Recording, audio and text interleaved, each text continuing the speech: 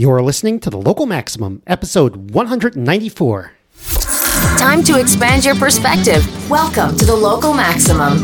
Now, here's your host, Max Sklar. Welcome, everyone. Welcome. You have reached another Local Maximum. Aaron, thanks once again for joining me. I know it's a lot of times in a row, but I've got a bunch of days of traveling coming up, so I've got to have a few of these shows in the can here. So always glad to join for a late night chat. Yeah, a late night chat. I wonder what would happen if we did this at like 8 a.m. at one point. Yeah, I think we're pathologically incapable of recording when the sun is out. Yeah. It's like a vampire thing. So, okay, I actually wanted to talk about Steve Jobs today because we're actually at the 10th anniversary of his death, that feels kind of crazy. That's a long time. But before we get into that, let's talk about the news story that we're not talking about. I mean, I guess we are technically talking about it because but I didn't want to say that much about it, which is, Facebook.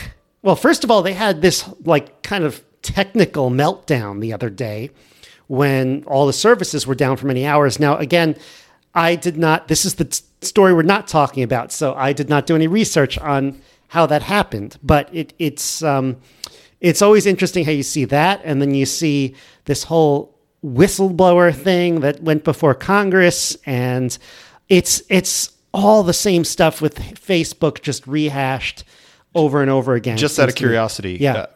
When and how did you find out about the Facebook outage? Oh, that's a good question. I found out about it on Twitter, but I think I use Twitter more than Facebook, which is, I think, just as unhealthy as Facebook. If people are like, Facebook is or maybe Instagram is unhealthy for teenage girls, but I feel like Twitter is unhealthy for adults.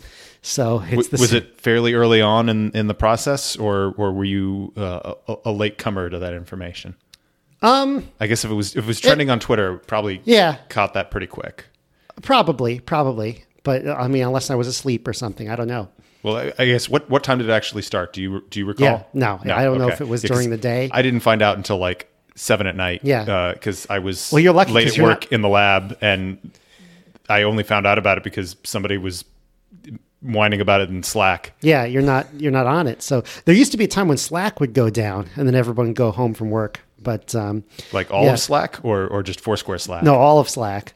It was, so Facebook went down. Now, the really bad thing about that is that a few hours later it came back. But there were definitely some hot takes about that. And then we had the whistleblower, which was totally unrelated. Which or was it? Yeah, I know. It's just like I don't want to get. It starts getting very political, and it starts getting very, the whole thing that I've rehashed, which is on Facebook, like, yes, everyone hates Facebook, but some people hate Facebook for different reasons, and they want them to be even worse.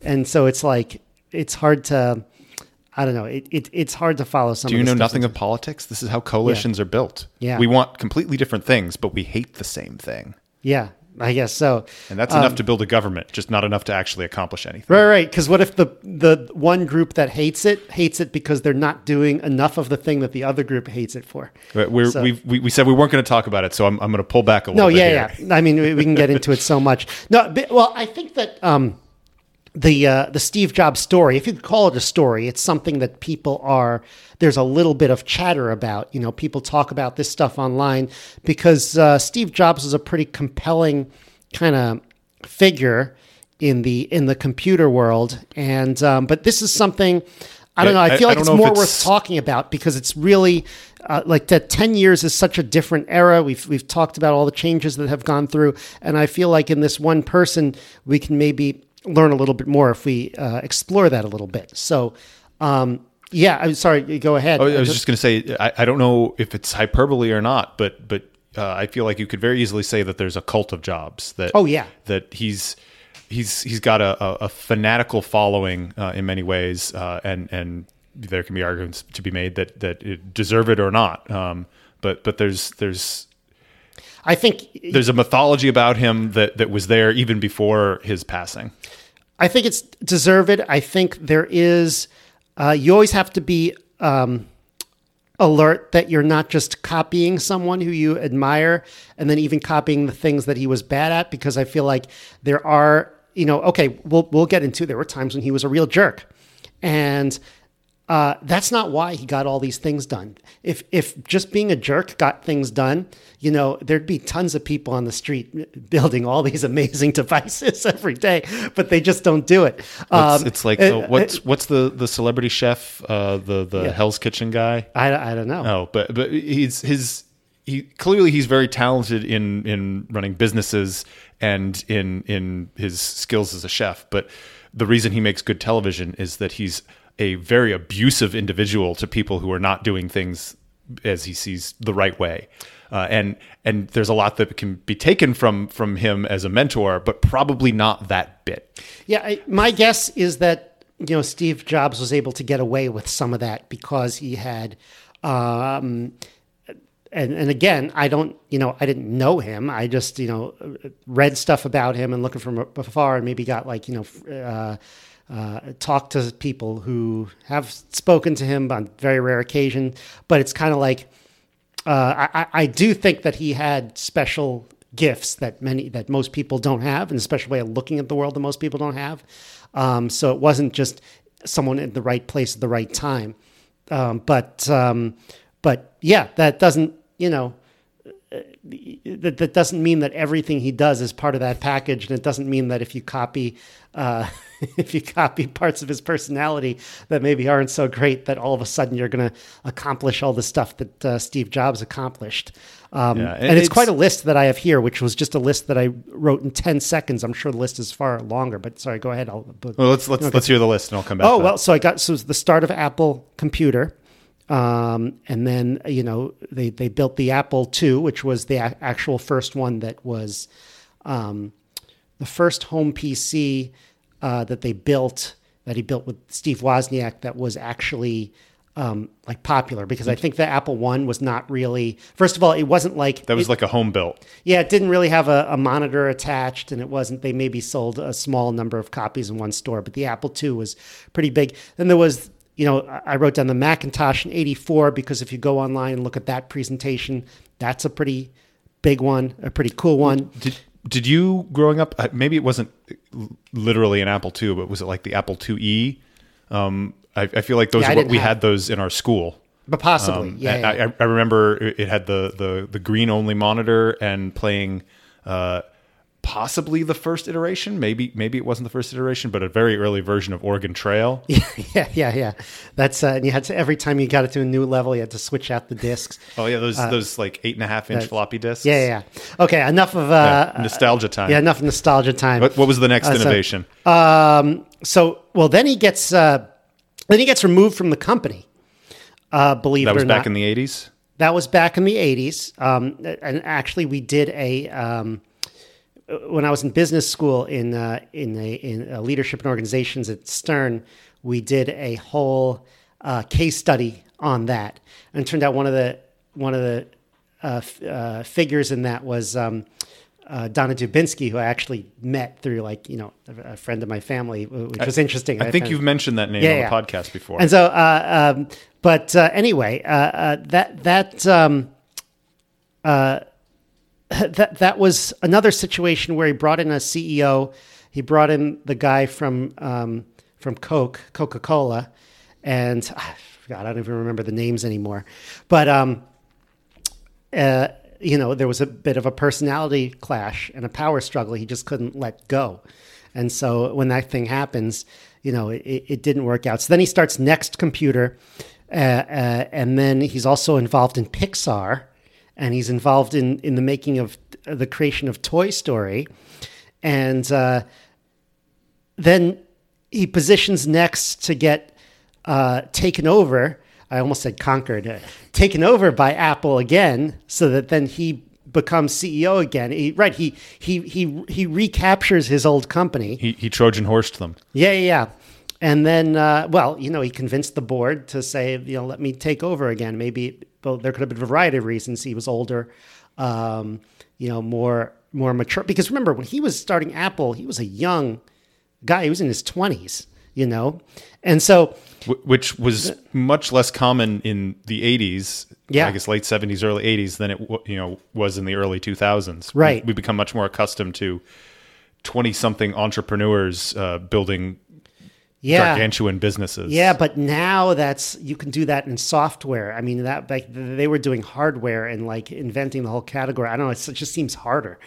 Although, sometimes when you look back, it's always like, well, it was easier. All these things weren't invented yet. But sometimes you could also look at that in hindsight as well. But then you get to the iMac, which is still going strong. You get to the iPod, which was a very big deal. And talk about the 9/11 episode. That one, that launch was kind of low key because it came out, a month or two after 9/11. But he was pretty good at it's like this thing has 1,000 songs. You keep it in your pocket. That's a big deal.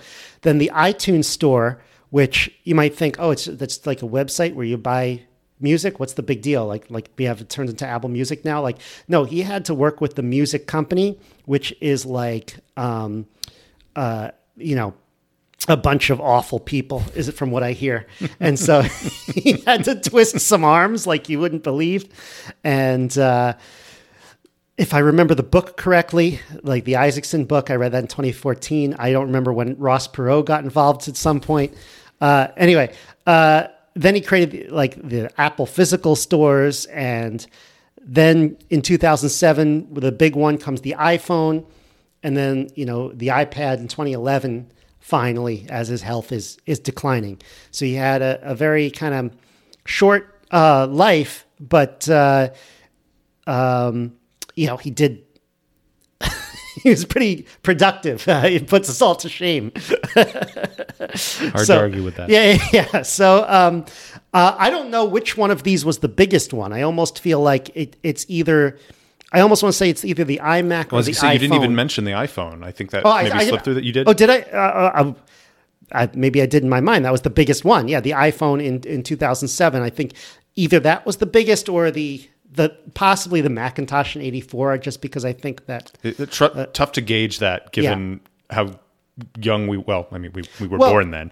So we don't have the perspective in the moment. Right. I'm looking at it more as an historian because that sort of brings like the point and click.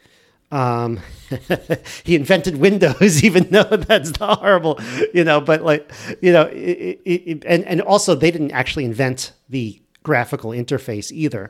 That came from, they totally copied that off like Xerox or something, but it popularized it. That actually made it same with iPhone and same with the iPod too. They were MP3 players. They just sucked.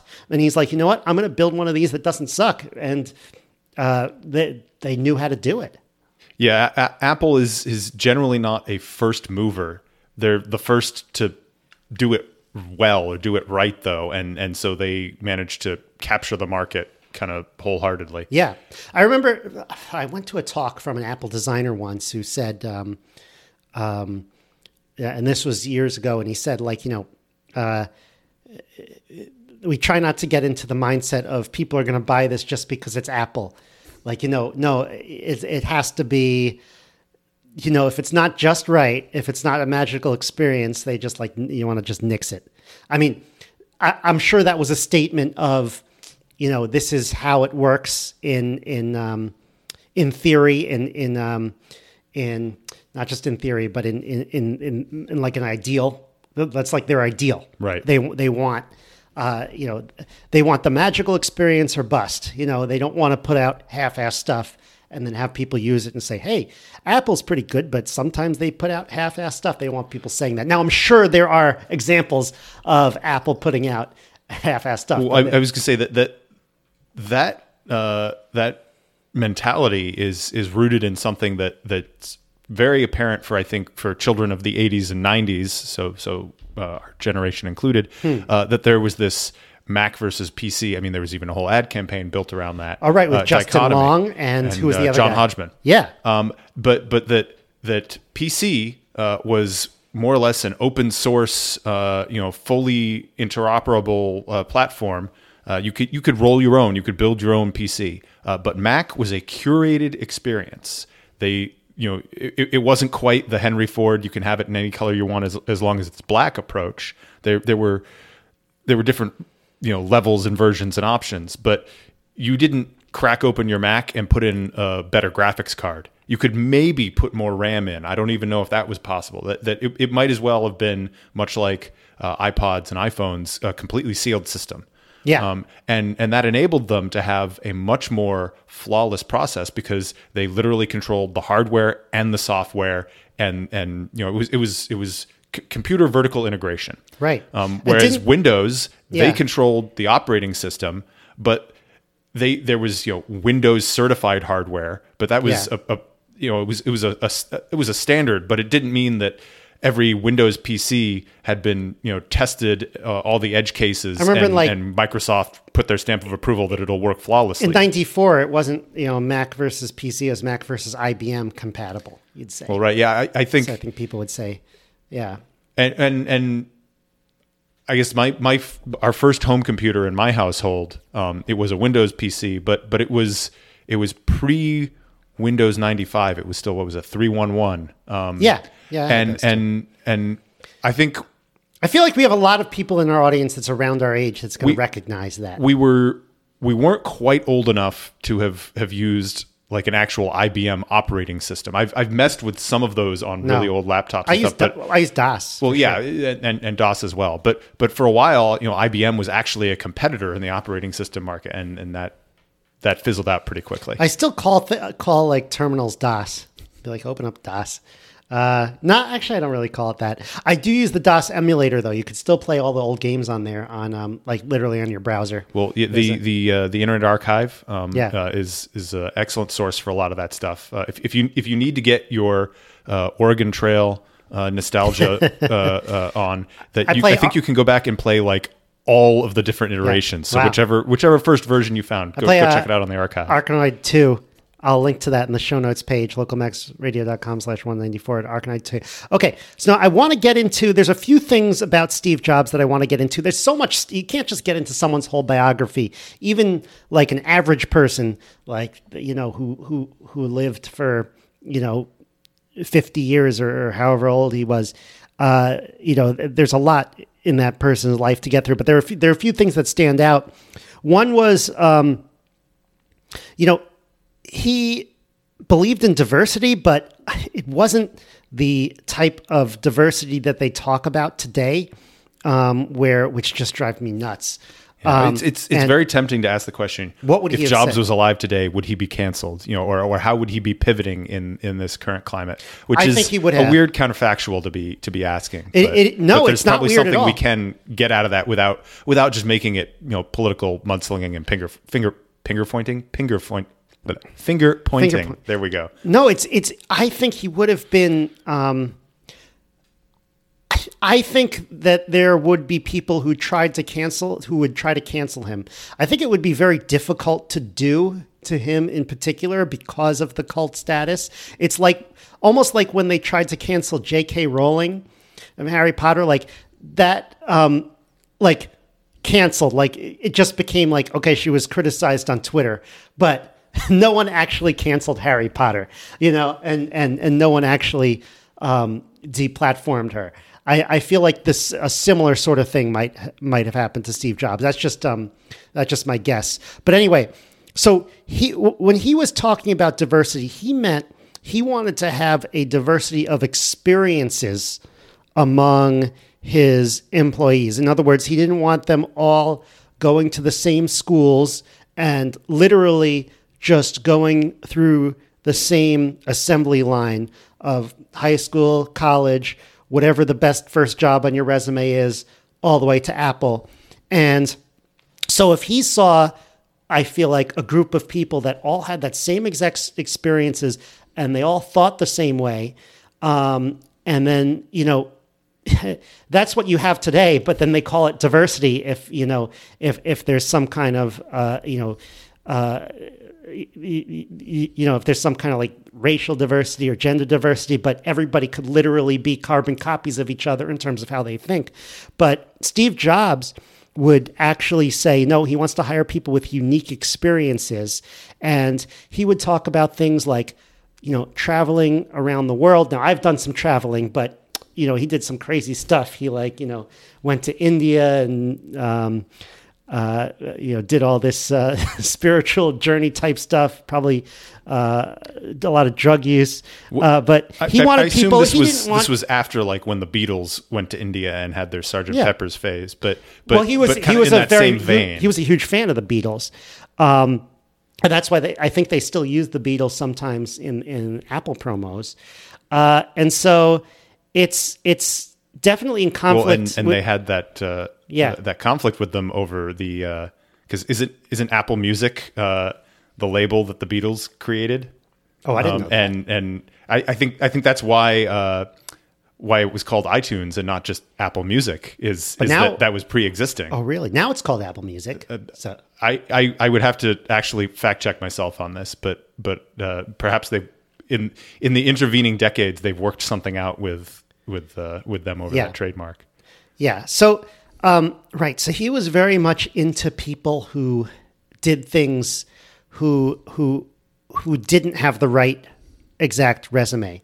And a good example, maybe this is not a great example, but there's always the example of, he was into calligraphy, or he took calligraphy in college or something like that, and then brought that into the machines as the fonts. They basically popularized the fonts, and that became very popular. Whereas a lot of, people who were working on computers at the time, computer scientists, engineers, were like, what's the point of fonts? I mean, there should be one font, and that will just make everything a lot simpler. And he was like, no, this actually, look, people for centuries have made a big deal about how letters are written, and so there must be something important to this. Well, yeah, and part of the whole Apple ethos has always been design from more of an almost architectural perspective rather than hardware engineer perspective that you would expect two guys building computers in their garage to come at it from. Yeah. Am I misremembering, or was at some point did Apple have "Think Different" as their slogan? Yes. Okay. Yes, they did. So that fits very much with this. That he was looking for diversity of thought. That people who were going to be coming at problems with completely different backgrounds and experiences and ways of thinking about things. To overuse a cliche to think outside of the box. That's what all of these were used in Silicon Valley too. When he was trying to come up with sayings, and it was all of it was a saying that someone else to go on a tangent for a moment. So you are familiar with the conjoined triangles of success? Is that's in Silicon Valley? Yes. So I recently shared that in the context of some sort of productivity, engineering jargon speak. And someone pointed out, that triangle and that color scheme, that really looks like the anarchist flag, which I can't imagine was accidental. I think they intentionally snuck that in there. Especially since one of the characters on the show was supposed to be an anarchist, right? Is it the Guilfoyle? He was Canadian? Also he was a Satanist too. He may be two things. Yeah, that's true. He probably was. The example. Well, one of the examples that sticks out in my mind of Jobs being a jerk, but also the story was this guy came in to interview as a product manager, and the guy was just completely conventional. Steve Jobs apparently felt that he was completely conventional in every way, and somehow took a real disliking to him. Imagine if that happens in a job interview. Or maybe he was just having a bad day, and he started asking questions like, have you ever done LSD? Are you a virgin? And then when the guy started talking, he started saying, gobble, gobble, gobble. That's just all it says. And I'm like, that just sounds not the right way to handle a situation. But those questions certainly seem like the type of thing that would be inappropriate to ask in an interview when we get you a serious talking to by HR. Yeah. Maybe not back then, but probably even back then that was ill-advised. But he was the HR. He was I could almost see if it hadn't jumped to the gobble gobble bit. I could almost see how he would be using those to kind of get a feel for I don't think we have the gobble gobble bit in context. I don't really understand what was going on there. I remember it from the book. Like I've had bad interviews, but I've never had an interview where the interviewer became actively hostile to me. Right. Normally you would think that they'd politely or maybe not so politely be like, yeah, this interview is over. Thank you for your time. Right. But Steve Jobs apparently he must have been blowing off steam or venting on this guy somehow. Yeah. I mean, this is something that probably happened 40 years ago that we're debating. Yeah, because not only did he decide that I'm not going to hire this guy, but it is worth spending the time to just needle him a little bit more rather than going on to the next thing on my schedule today. Right. Yeah, I mean, and this was when Apple was small. So I actually I remember that from the book, but I pulled that up from a Business Insider article. Steve Jobs being a jerk, 7 examples that was written in 2014. And so that was one. But here's another example that I actually think is a little bit more justified. There's some nuance here. Yeah, no, it was like he fired the guy who was in charge of Mobile Me in front of the team. Now, for some context, what was Mobile Me? Because I've never heard of this. Right. Well, there's a good reason why you've never heard of it, because it was basically a project that was sort of a failure. It was sort of let me pull it up on Wikipedia just to make sure. I kind of feel like it is is a discontinued subscription-based collection of online services and software offered by Apple Inc., eventually replaced by iCloud. Okay, yes, so I remember this. So it was a proto iCloud, something that was supposed to sync all your stuff, and apparently that was a much harder problem than it sounds like.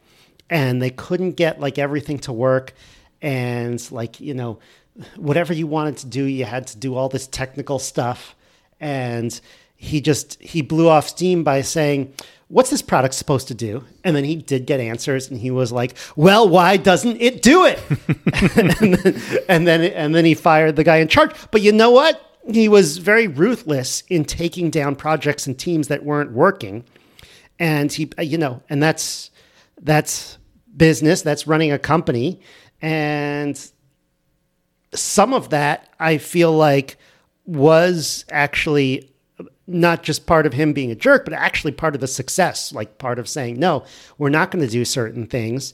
And we're going to try to have a good intuition for what's working and what's not. And you should be able to ask a simple question. Can you do something? And if it's, you always know you're in trouble. And I find this myself too, when I'm trying to explain what I did and then I just start running in circles. I'm like, oh my God, I really need to simplify this because this answer is not so great. I mean, half this podcast is me trying to describe things and then realizing it. Okay, next time I'm going to do better. Yeah, it's hard to judge how much of that what he was doing there was the ruthlessness necessary. Could he have accomplished the same things in a way that wasn't perhaps as abusive, or was it a necessary component to the success there, that if he hadn't called this guy out in front of a big meeting and kind of burned him to the ground and then fired him, would it have had the same effect? Yes, there are other ways he could have basically canceled the project, quietly, sent some memos and had it done, but would it have had the same impact on the company at large and the rest of the team, and redirected and motivated them as it did? And I not having been in the room and not having any internal knowledge of the company, really, I can't answer that. But it's an interesting question to ask. That right. And I think Jobs would probably have been a believer of the whole the medium is the message thing, and there's definitely an element of that there. The medium is the message, yeah. So it's not not just what you're saying, but how you're saying is a huge piece of it. Yeah.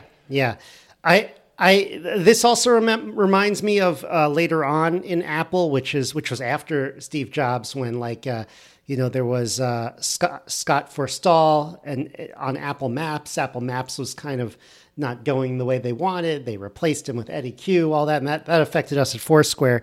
I didn't follow the internals, but I know for a long time that Apple Maps was By the way, I could have reversed the two people there, the two executives. I can't remember these people. But it was definitely the also ran. I mean, MapQuest kind of went out with the times well before that, but there was a period where Google Maps was far and away the mapping of choice, and people on iPhones complained that for a while you couldn't get Google Maps on your iPhone. You had to use Apple Maps, and it was a clearly inferior product at that point. Right. I think they've recovered from most of that reputational hit, but it took a while. Right.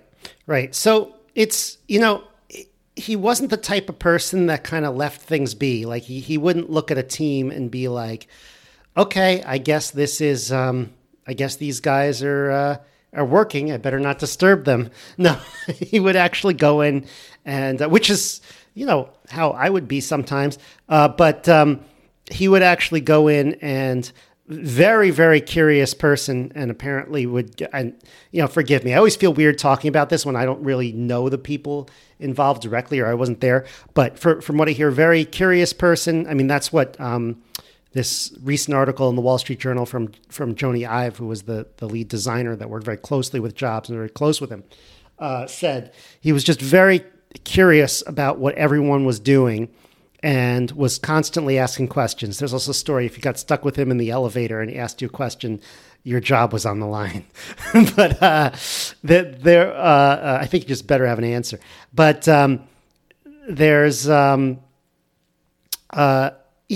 certain,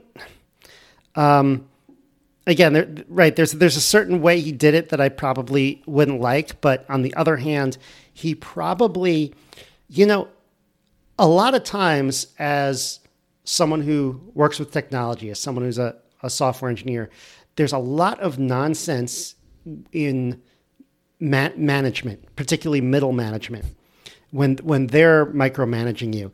And I feel like at times on the good side, perhaps, Steve Jobs was like, I'm going to, crack some skulls on the mediocre middle management to make sure that they don't mess with my people.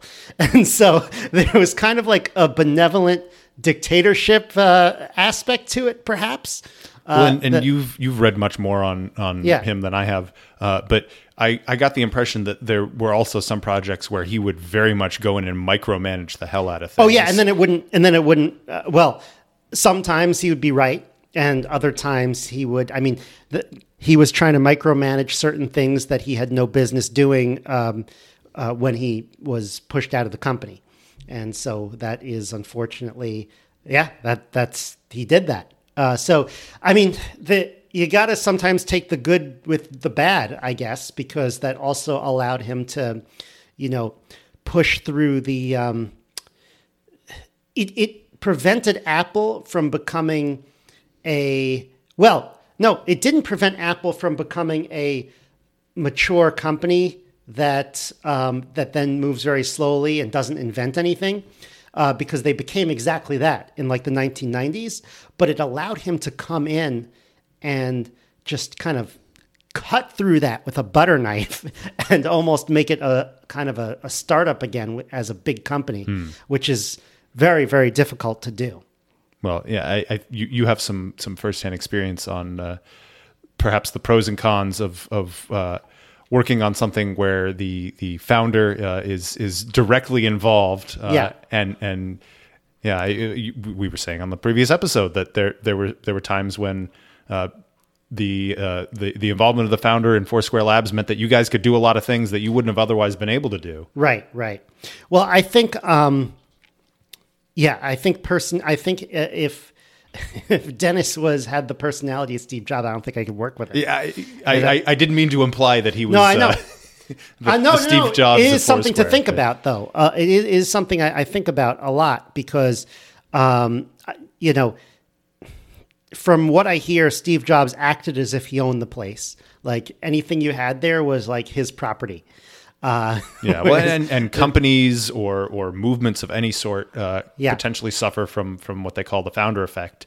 What you were saying before, we don't need to adopt every aspect of someone who's been successful or who established or built a movement just because just because they did it, it must have been, it's the best way or the right way to do a thing. You need to be real careful about what you take and what you leave. Right. So, okay. So, another example is Apple Park. This is their spaceship-like office. Not to be confused with Xerox Park. In Cupertino. What's Xerox Park? It's the Palo Alto Research Center Park. Okay. I believe that's where the both Ethernet and possibly the mouse were invented. I remember this is one thing that, that's where Apple kind of lifted that off. But they weren't using it. Yeah, but I remember this like a little over 10 years ago when Steve Jobs came out, again, failing health, and he went to talk to like the Cupertino board of like supervisors, like zoning board or whatever. And he had like this amazing presentation about like, oh, it's 100% energy efficient, 50% more trees in the town, like, all this stuff. And the guys at the zoning board were like, is there no way we're not going to approve this? But they tried to ask some token questions. But one of the things that... I can't imagine that he ever half-assed a presentation. No. He was very theatrical. And he there were a few times you could watch on YouTube where he was pissed off if something went wrong in the live demo. So he, is very almost like,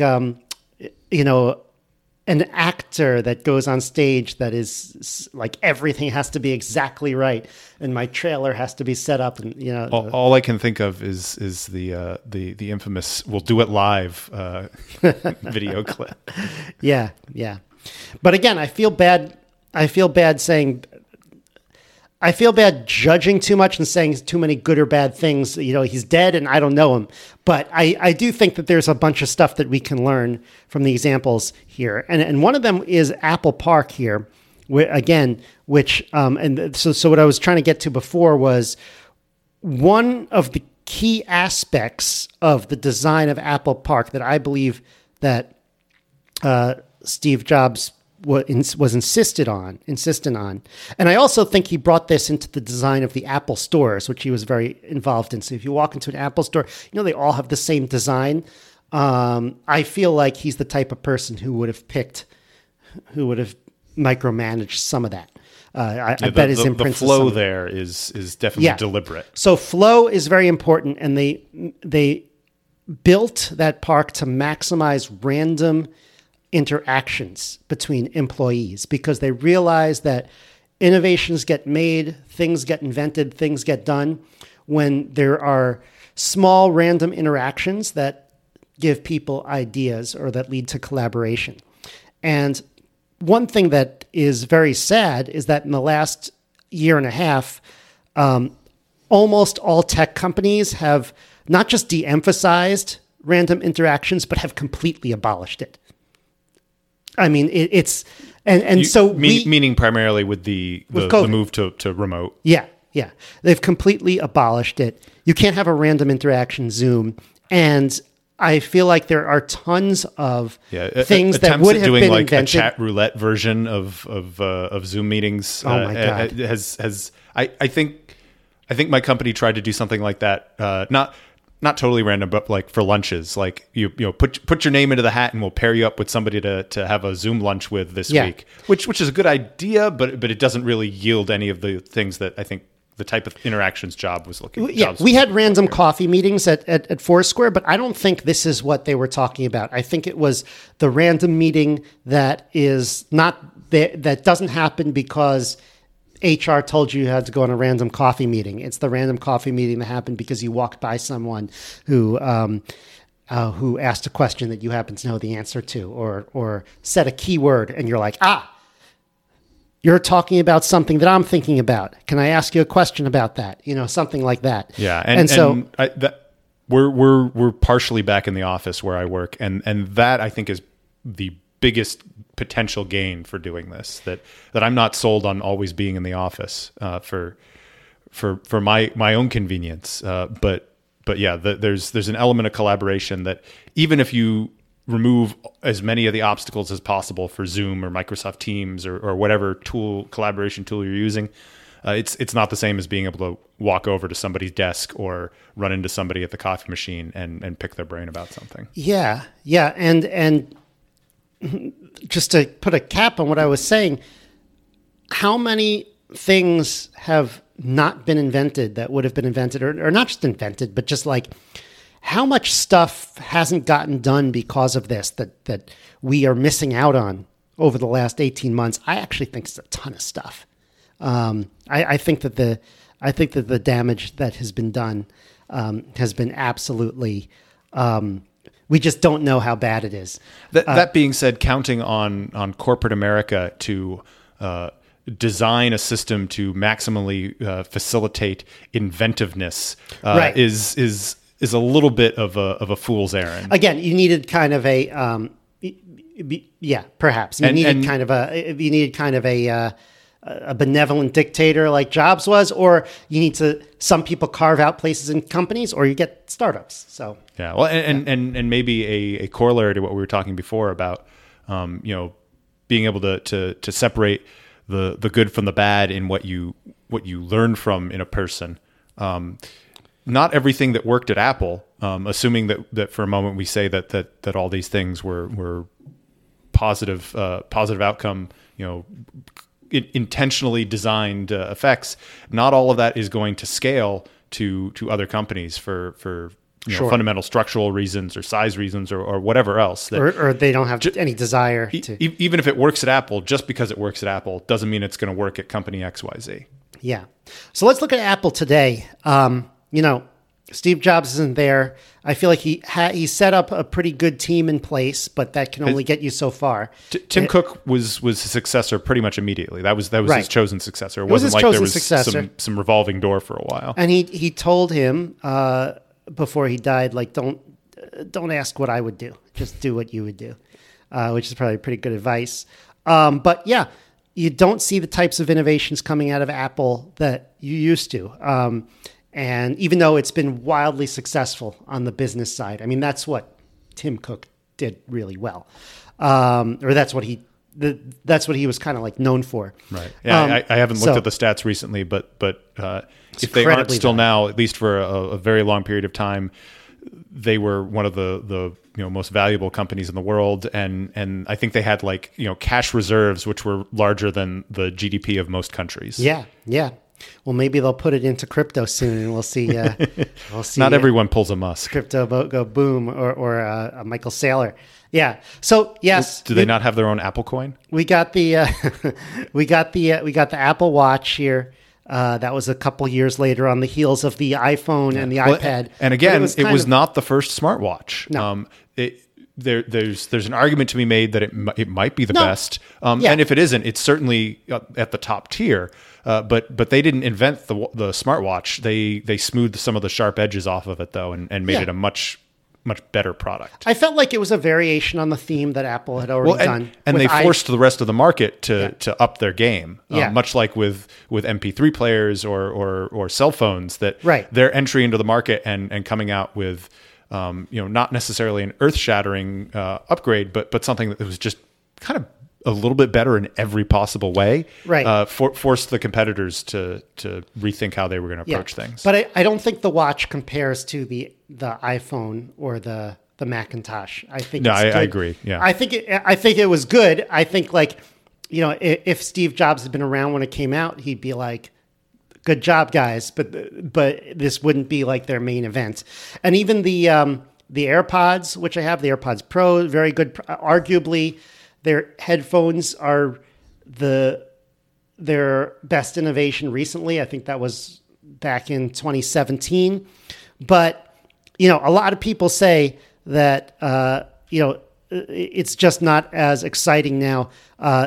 Article from Business Insider on the recent iPhone 13. I mean, it doesn't matter who invented the iPhone or who's in charge. Once you're on the 13th and once you're on V13, there's not that much that you could do that's very exciting. And so they said, iPhone event was very boring. And, camera has more pixels again, We increased the battery life by 5 minutes again. So it says in this, I feel like the Business Insider article here, the way it's written is like, yeah, a lot of people are feeling this way. On Tuesday, Apple introduced the iPhone 13, the newest version of its most popular product. It's a sleek rectangle of metal and glass that is almost identical to last year's device, the iPhone 12. The striking similarities to last year's phone aren't just visual. Functionally, the iPhone 13 is almost discernible from the iPhone 12. Okay.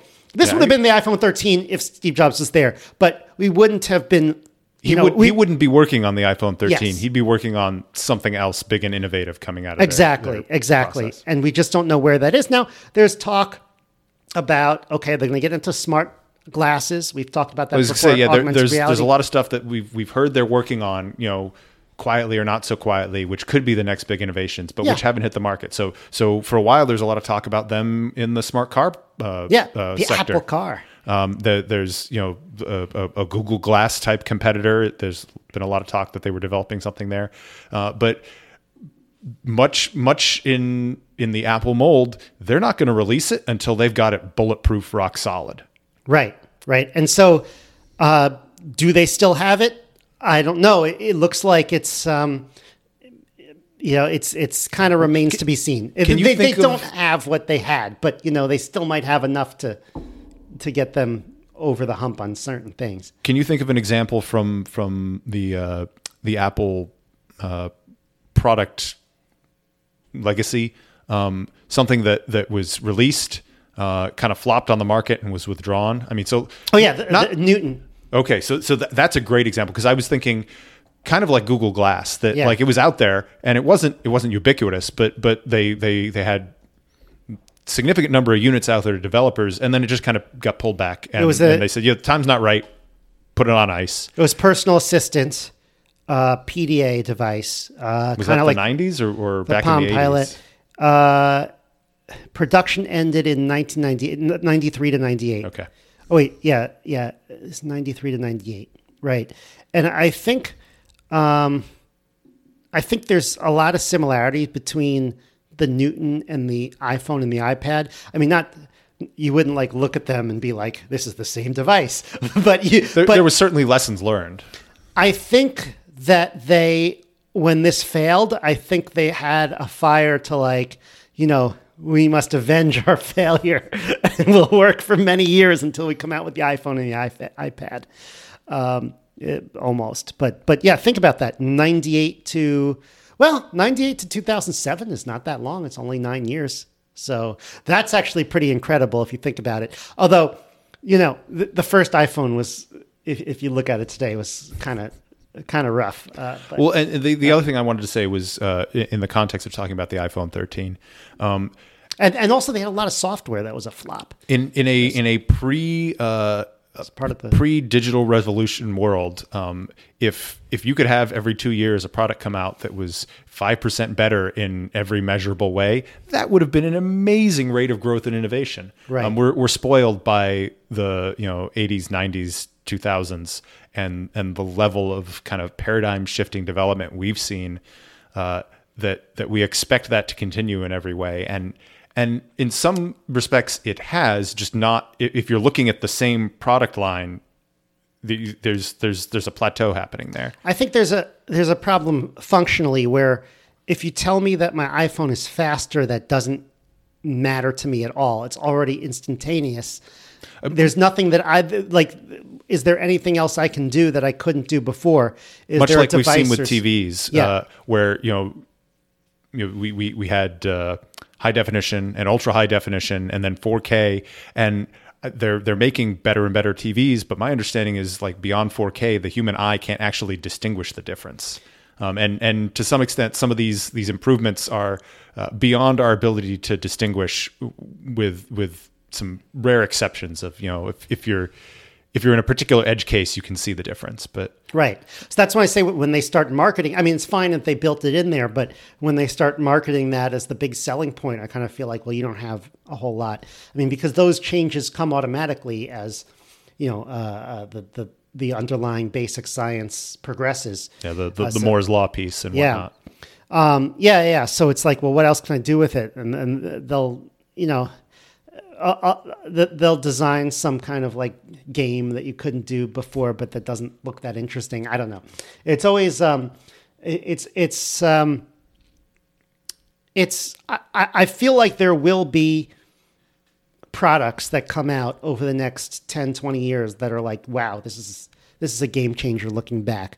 The iPhone 13 will not be one of them, but I'm still getting one, by the way, just because it's been a year and a half. I got my iPhone. Well, I was gonna say that's the flip side to that. Yeah. I don't think people would be so unimpressed with these incremental innovations if it didn't also come with just as much of a ginormous price tag. That if we had incremental innovations and the price came down a little bit, then people might be happier about that. Well, I have the trade-in program, so I get it automatically, and it was just I haven't traded in for a while because it's always a pain to get a new phone. Like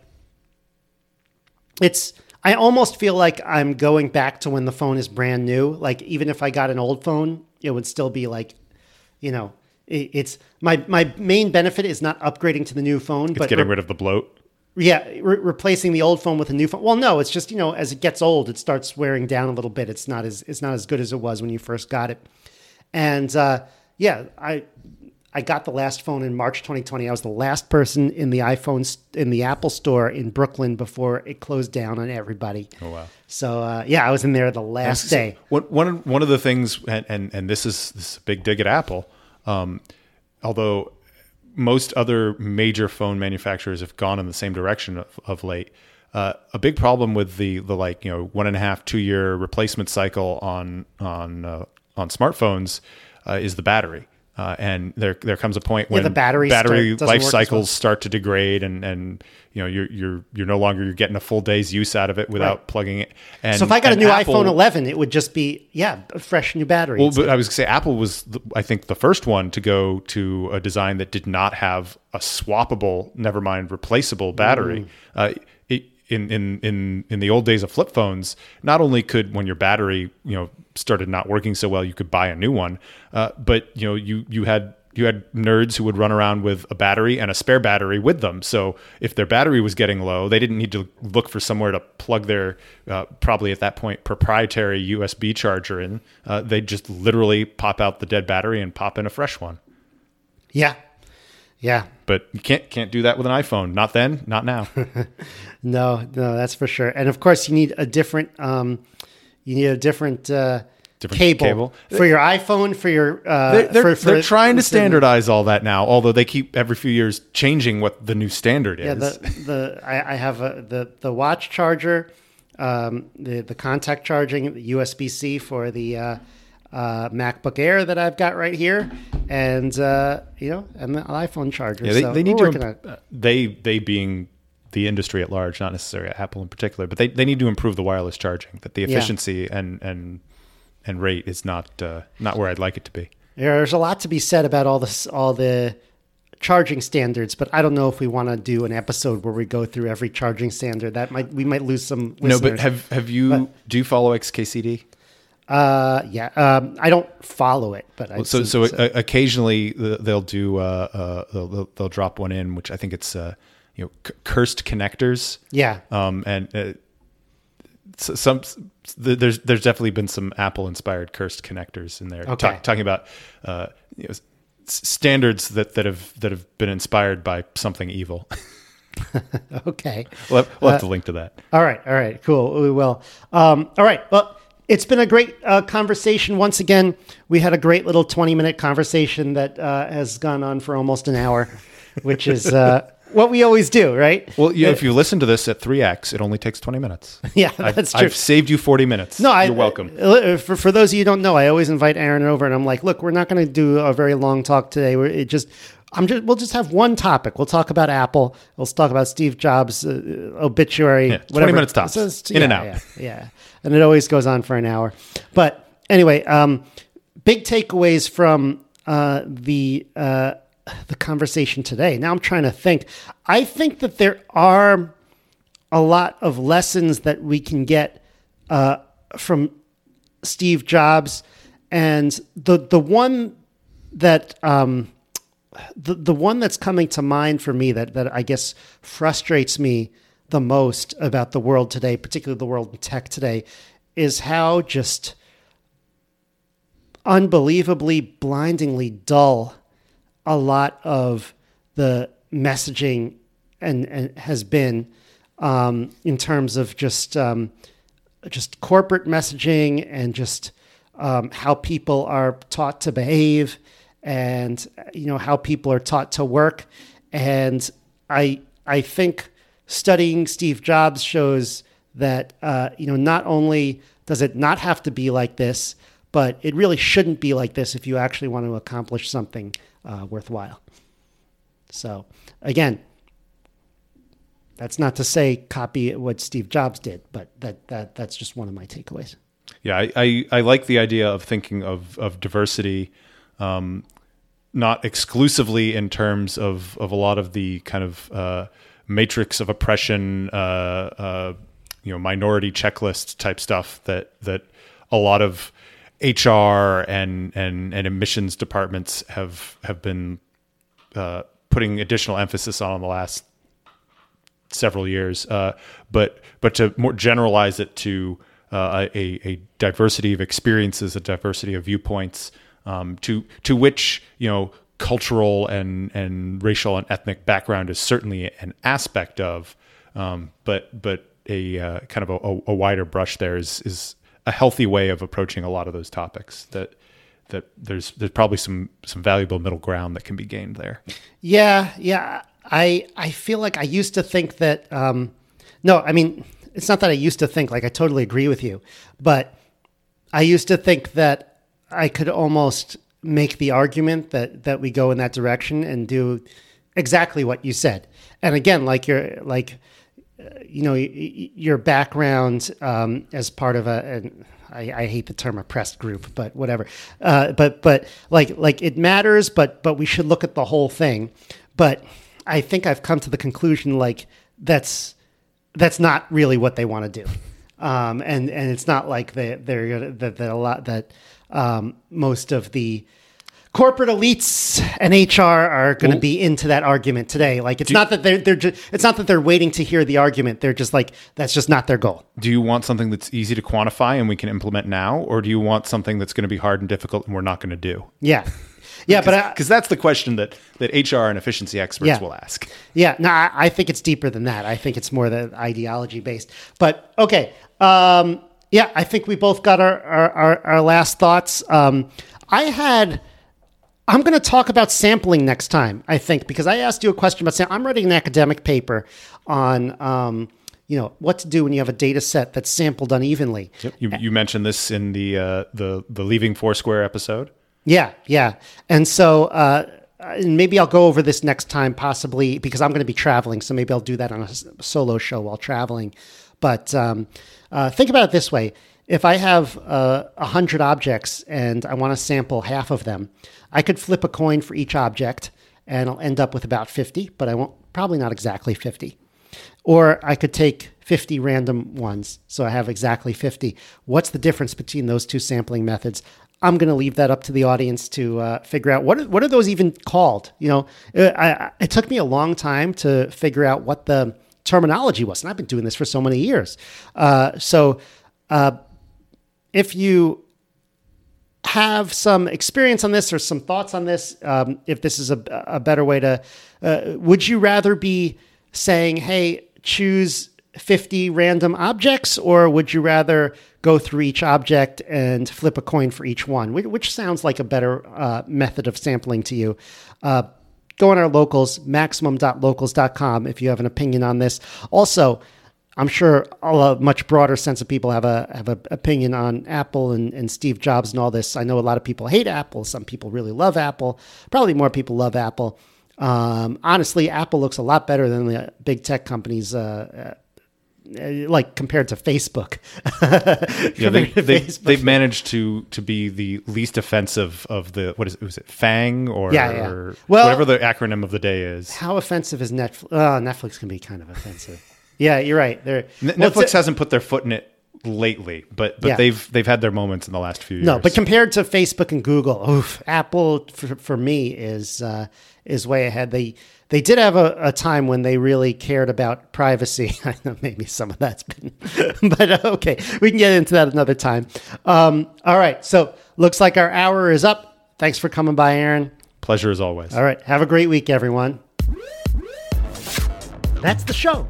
To support the Local Maximum, sign up for exclusive content and our online community at maximum.locals.com. The Local Maximum is available wherever podcasts are found. If you want to keep up, remember to subscribe on your podcast app. Also, check out the website with show notes and additional materials at localmaxradio.com. If you want to contact me, the host, send an email to localmaxradio@gmail.com. Have a great week. Feel the power.